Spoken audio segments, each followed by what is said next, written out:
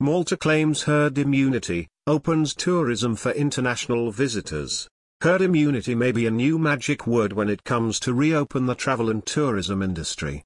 Malta's tourism ministry is now claiming herd immunity. What is a brave step, but is it safe and true to say?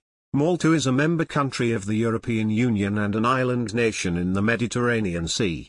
Tourism is one of the most important business sector in Malta. While much of Europe has slow vaccination rates, lockdowns, and restrictions, many are looking for destinations within the EU where a holiday can be less restricted and more fun. Malta wants to be this country and has a magic word: herd immunity achieved.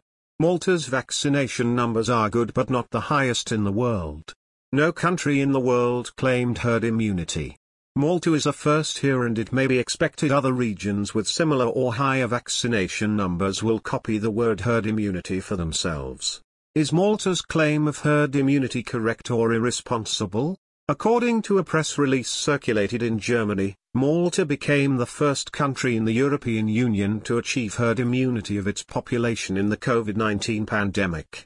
2 weeks ago, the Mediterranean archipelago became the first country in the EU to start vaccinating people over the age of 16. On Whit Monday, May 24, herd immunity within the population was achieved for the first time with over 70% of those vaccinated.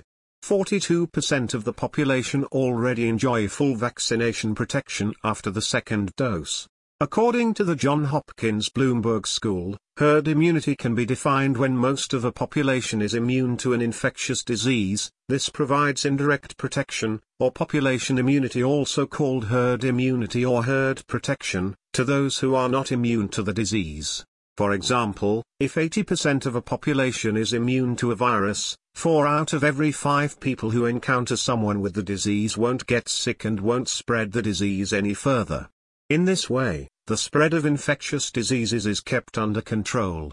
Depending how contagious an infection is, usually 50% to 90% of the population needs immunity before infection rates start to decline. But this percentage isn't a magic threshold that we need to cross, especially for a novel virus. Both viral evolution and changes in how people interact with each other can bring this number up or down. Below any herd immunity threshold, immunity in the population, for example, from vaccination, can still have a positive effect. And above the threshold, infections can still occur. The higher the level of immunity, the larger the benefit. This is why it is important to get as many people as possible vaccinated. In Malta, for those who are fully vaccinated, there is no mask requirement in public places outdoors from July, provided that they are alone or accompanied by other fully vaccinated people. Masks remain mandatory in groups of more than 2 people and inside buildings. The rule goes into effect July 1, subject to the numbers permitting. Malta's national immunization program has resulted in a sharp drop in the number of new COVID-19 cases registered every day. The number of deaths reported daily has also stalled in the past 17 days. In addition, a daily decrease in active COVID-19 cases is observed. According to Malta tourism authorities, the Sunny and Safe COVID-19 catalogue of measures continues to be a strictly controlled safety protocol for hygiene and distance. The comprehensive security protocol ensures a safe island stay in the country.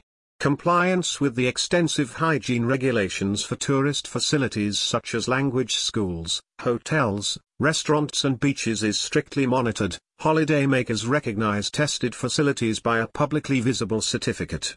Minister for Tourism and Consumer Protection Clayton Bartolo said, "The fact that Malta has achieved herd immunity against COVID-19 is of the utmost importance to the local economy, especially the tourism sector." The Maltese government's strategy of implementing a tight immunization program, complemented by restrictive measures that are to be gradually relaxed, are the determining factors behind this positive news. Our country will remain vigilant in its fight against the virus while ensuring that Malta's tourism industry becomes truly sustainable in the post-pandemic era. Johan Buttigieg, Chief Executive Officer of the Malta Tourism Authority (MTA), emphasizes in this context, "This announcement gives us the right amount of motivation that we all need. We are ready to welcome tourists to the Maltese Islands again from June 1st. This development is definitely an additional incentive for vacationers who want a relaxing and, above all, safe vacation. Relaxing restrictions in Malta in details. Since May 10th many museums are open again. Since May 24th restaurants and snack bars are allowed to open until midnight. Pools can be used for swimming until 8 p.m. From June 1st international tourism starts again. English language schools are reopening for language courses. The use of masks on beaches and in pools is recommended, but no longer required by law. From June 7th restaurants can allow 6 people per table, previously 4.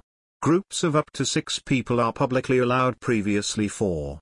Cinemas and theaters open again. Bars and clubs can reopen according to the restaurant protocols. Contact sports and team sports competitions will continue for those over the age of 17 with no spectators. eTurbo News reached out to BZ.com, the PR agency in Germany that circulated the press release, and there was no return call for an interview request.